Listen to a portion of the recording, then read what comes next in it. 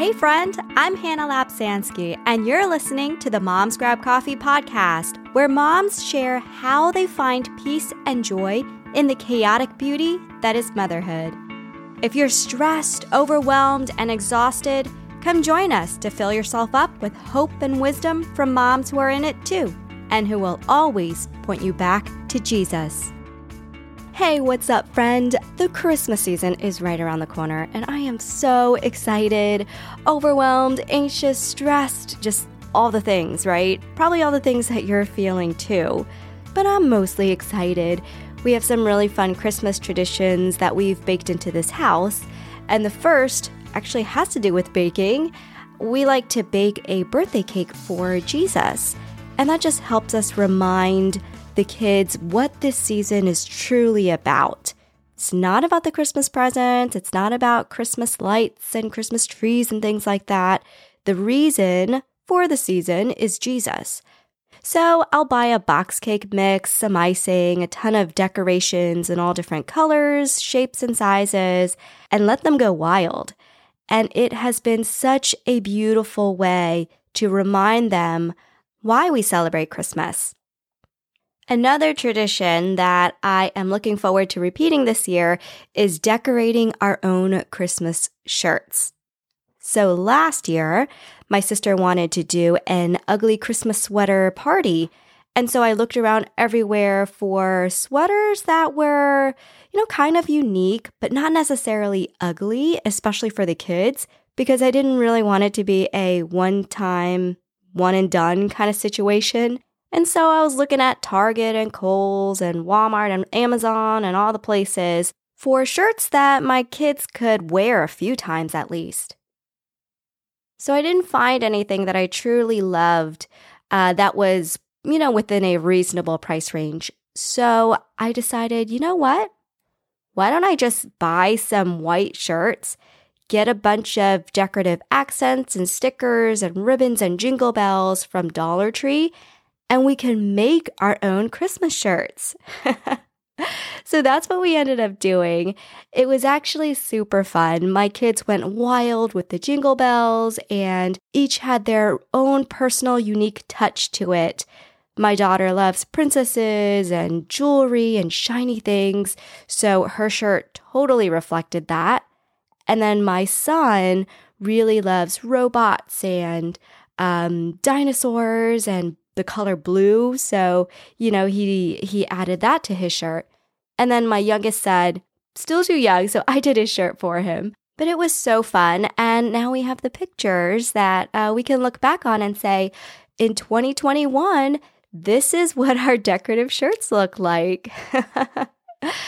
And no, we don't end up wearing them again, but I still have them. I can't get myself to throw them out because they're just such cute, beautiful pieces of art. All right, so on to today's episode. Whether you're a Christian or not, I think lots of people know the Christmas story. I think a lot of churches and other podcast shows also go into the meaning of Christmas and just the incredible peace and hope and joy and love that comes from the birth of Jesus Christ. So I'm not going to go into that, though I will be talking about a Mary on this episode, but not the mother of Jesus, Mary. The Mary I'm talking about is from Luke chapter 10, as well as John chapter 11. Now, you may have heard this phrase or some variation of this phrase a lot, be a Mary in a Martha world, or have a Mary heart in a Martha world. Be Mary, not Martha. And when we look at Luke chapter 10, verse 38 to 42, it's easy to see why. So within this passage, Jesus visits Mary and Martha, their sisters. And while Martha is hustling and bustling about and making sure that everything is perfect for her guest and that she's being a really good host, Mary, her younger sister, sits in front of Jesus and spends time with him and listens to what he's saying. And so you look at that situation and you're like, okay, hustling and bustling, bad. Time spent with Jesus, good. And so when we hear things like, have a Mary heart in a Martha world, makes a ton of sense. We're living in a world where things are fast, fast, fast, and hustle and bustle, and you gotta lean in, you gotta keep going. In that kind of environment, it can really be hard to slow down and pause, let alone slow down and pause to spend time with Jesus. So, Be Mary in a Martha world holds a lot of truth. However, I think we underestimate Martha. When we only look at that passage, Luke chapter 10, 38 to 42, we see Martha and Mary in just one dimension, in one scene. And what we might be missing is what happens later with Mary and Martha. How have they changed over the course of time? So that's where I want to look at John chapter 11. And I think there's a lot of application and a case to be made that we should actually be like Martha. Okay, so John chapter 11, what happens in this passage? Lazarus, their brother, is very sick. Mary and Martha send a message to Jesus. Jesus actually receives it and says, no, we're not going to go there yet. Now, we don't know if Mary and Martha know that Jesus had received the message before their brother had died. But what happens is Lazarus then dies, and then Jesus comes. Now, here's where it gets interesting, and I think where we have a lot of application for us as moms. So as Jesus is coming, Martha gets word, and she leaves the mourners to meet him. And that's the part that I want you to notice. Martha's role is to be with the mourners, to be at the funeral. She actually left her role, she left her social requirement to go and meet Jesus. Now remember in John chapter 10, Mary did that. She didn't really care about the social requirement of making sure that everything was prepared for her guest. It was Martha that was filling that role. So going back to John chapter 11, she left her role in order to go meet with Jesus, which represents her growing. She's learning. Now, a little later in the chapter, when Martha goes up to Jesus, she says, Lord, if you only had been here, my brother would not have died. But even now, I know that God will give you whatever you ask. And there's another really important word, and that is but. So going back to John chapter 10, she was questioning the Lord. She said, Lord, aren't you going to do anything? My sister's just standing there. Why don't you tell her to come help me? When you get to John chapter 11, she isn't questioning the Lord. She's just saying, hey, if you'd been here, my brother wouldn't have died, but I still know that you are God. She didn't say, Lord, why weren't you here? Why didn't you prevent this from happening? So she's continuing to grow. But here's another interesting point in this story. Now we know Martha as one who's really worried about the details.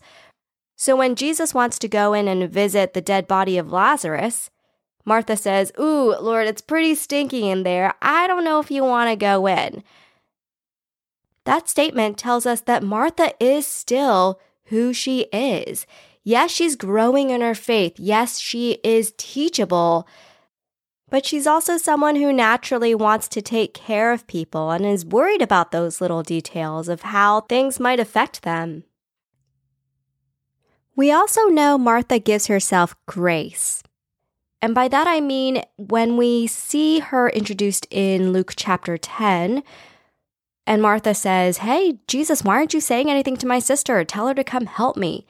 Jesus said, well, Mary's actually doing what she's supposed to be doing. Martha didn't take that as being shamed. She took that as a teaching moment that she then applied when we see her again in John chapter 11. She also gave herself the grace to be taught. And what I mean by that is she didn't turn around and say, oh, well, he doesn't know what the heck he's doing, or this is the social requirement, Jesus, didn't you know? I'm trying to be the good host to you. What she actually did was step back and say, okay, I hear you, Jesus. I understand what you're saying. And we know that she understands because she breaks a social requirement later on during her brother's funeral to go meet with Jesus right away. Okay, so what does this all mean for us busy moms? 3 things. First of all, give yourself grace when you get it wrong. And I mean truly give yourself grace, which actually means to forgive yourself. Last summer, we went on a trip to Chicago to my in-laws' place, and while we were there, it was my daughter's birthday. And so we invited all the cousins and the aunts and the uncles for a birthday party. There were probably about 20 to 25 people there. Now, we go to the Midwest about twice a year. Now, most of the time is spent with our immediate family, and we see our extended family, so cousins, aunts, and uncles, maybe, one day out of the few days that we're there. Now, my older son gets a little bit nervous when it comes to new people and new experiences. And while we were at my in-laws' house for this birthday party, so it wasn't necessarily a new place, but there were a lot of people that he hadn't seen in a very, very long time. And he's only 4, and whether he recognized any of the people when he last saw them at 3 or maybe even 2 for some people, I don't know. But during this party, which lasted about 3 to 4 hours, he was clinging to me. And when I say clinging to me, like he had to physically touch me for about 3.5 out of the 4-hour party, which as moms can feel quite frustrating after a while. So I was trying to encourage him to go play with the other cousins. It was the summer, so they had a pool outside and they were doing water play. Some kids were in their swimsuits. So I said, why don't you go do that? All right, well, if you don't want to do that, go play on the swing set. There's a slide. It's super fun. Trying to get him to go hang with the other kids so that I could go hang with the adults and have my adult time. But he totally refused. He wanted me to stay away from everyone else, and he wanted to just cling to me. All the while, I'm getting more and more and more frustrated. Until I said, Tony, which is my husband's name, you need to deal with him. And I had to walk away and take a moment for myself. And I could hear him crying and whining, and, he really, really, really didn't want to go play with anyone other than me. And as I look back at that situation, I realize, you know what? I handled that wrong. And I'm not talking about walking away and taking a moment to myself because I truly needed that. And I think that was the right thing to do. But I was getting really frustrated with him, and I was trying to kind of push him away and, physically get him closer to the other kids so that I could have my time. Now, having my time, nothing wrong with that. I think we all need it. But what I got wrong and what I still feel guilty about is trying to shake him off like he was a pest. I wasn't trying to help him through it. I wasn't trying to maybe play with the kids with him. I was just trying to get him acclimated with the environment as quickly as possible so that I could get away. Now, I said I still feel guilty about it, but I'm also really trying to give myself the acknowledgement that, yeah, I got it wrong, but I can do better next time. I could try again. And I think that's what motherhood is about, right? It really feels a lot like a try until you succeed kind of game, right? And succeed can be defined in a number of different ways. But what we get wrong, by the grace of God, we have the opportunity to get right the next time. My second point is this. Now, in the Martha story, we see that she went against social expectations when we see her in John chapter 11. So let's give ourselves permission to also go against social expectations. Wow, we could go on and on about the social expectations in motherhood. Am I right? I mean, everything from your parenting style to how you kids behave to nutrition for yourself as well as your kids, toy choices, clothing material, even organic versus inorganic, I mean, there's so many different levels of expectation, and it's going to change depending on your environment, right? The expectations can certainly be different. And some of those expectations are great. They can keep us accountable. They can sharpen our mothering. They can make us better. But they can also be really heavy and cause us to miss the bigger, more important things. Like when we see with Martha, she's preparing her house for a really important guest. She's making sure her guest is comfortable. That's not necessarily a bad thing, but it was at the expense of spending time with Jesus. And lastly, give yourself permission to stop in the moment. Now, we hear that a lot. We talk about it a lot on this podcast because I think it's really important. We got to stop. We got to make room for God throughout our day. We got to pause. But here's where the permission part comes in. Now, I'm going to talk about two kinds of stops. One is a mind stop. Our minds are running 1,000,000 miles a minute. Even as I'm recording this podcast, I'm thinking, what are we going to have for dinner tonight? What do I have in the fridge? Do I need to go grocery shopping? I did an episode a few weeks ago on just how fast our minds are producing thoughts. I mean, on average, it's 6,200 thoughts a day. And for moms, it's 12,400. No, I'm just kidding, but I bet it's true. So when I say a mind stop, I really mean stopping the mind and connecting with God while you're still doing the physical things that you might be doing. Now, this is something I learned from Tara Banks on episode 36, where she talked about inviting God's wonders into our life through everyday tasks. So as we are physically folding the laundry, our minds might be thinking of dinner, or maybe you're going through the Christmas gift list. Tune all of those things out and tune into God. Tara said one important word she uses in order to invite God in, and that is available. So as you take those mind stops, while your physical body may still be moving, take her advice and say available, and see how you might use that 5-second, 10-second, 60-second mind stop to bring some more peace and joy into your life through a connection with God. And the other stop here is a physical stop, which is exactly what you think it might be, physically stopping what you're doing.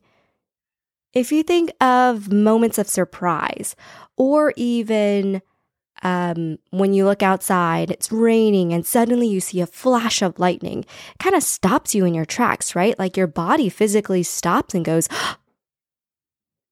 what if we had those kinds of physical jolts throughout our day?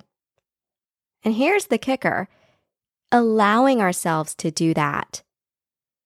Giving ourselves the okay to just stop. So I use an hourly daily planner to plan my day every day. And I actually write in at 1 o'clock, I'm going to spend time with God. And before that and after that, I have a slew of tasks that I need to get done. And I'll be frank, I haven't been super good about keeping that God time at 1 o'clock every day, because sometimes things that I have been working on before 1 o'clock end up spilling into my God time. Sometimes I'm so focused on some tasks that I just forget about it, even though I have it written in my calendar. So I'm trying to get much better at it, because when I do take that pause in the middle of my day, then it makes a world of a difference in the afternoon. I have much more energy and much more peace. So if you're having trouble physically stopping, well then try that. Physically stopping could also be at the end of the night, so don't beat yourself up if you can't find that moment during the day. All right, friend, I hope this episode was encouraging to you. As always, if you enjoyed this episode, I'd love it if you take just a quick second to go rate the show on Apple Podcasts, Spotify, or wherever you're listening. Thanks so much, friend. I'll be back next week for another episode of Just Me, and then we're going to kick off the new year with some really fun, amazing guests, including Duck Dynasty star Lisa Robertson and Nikki Hardy from Chemo Chair Prayers. So make sure you're subscribed and following the show. Have a beautiful Christmas, my dear friend, and I'll catch you again next time for a cup of coffee with a side of faith, wisdom, and hope.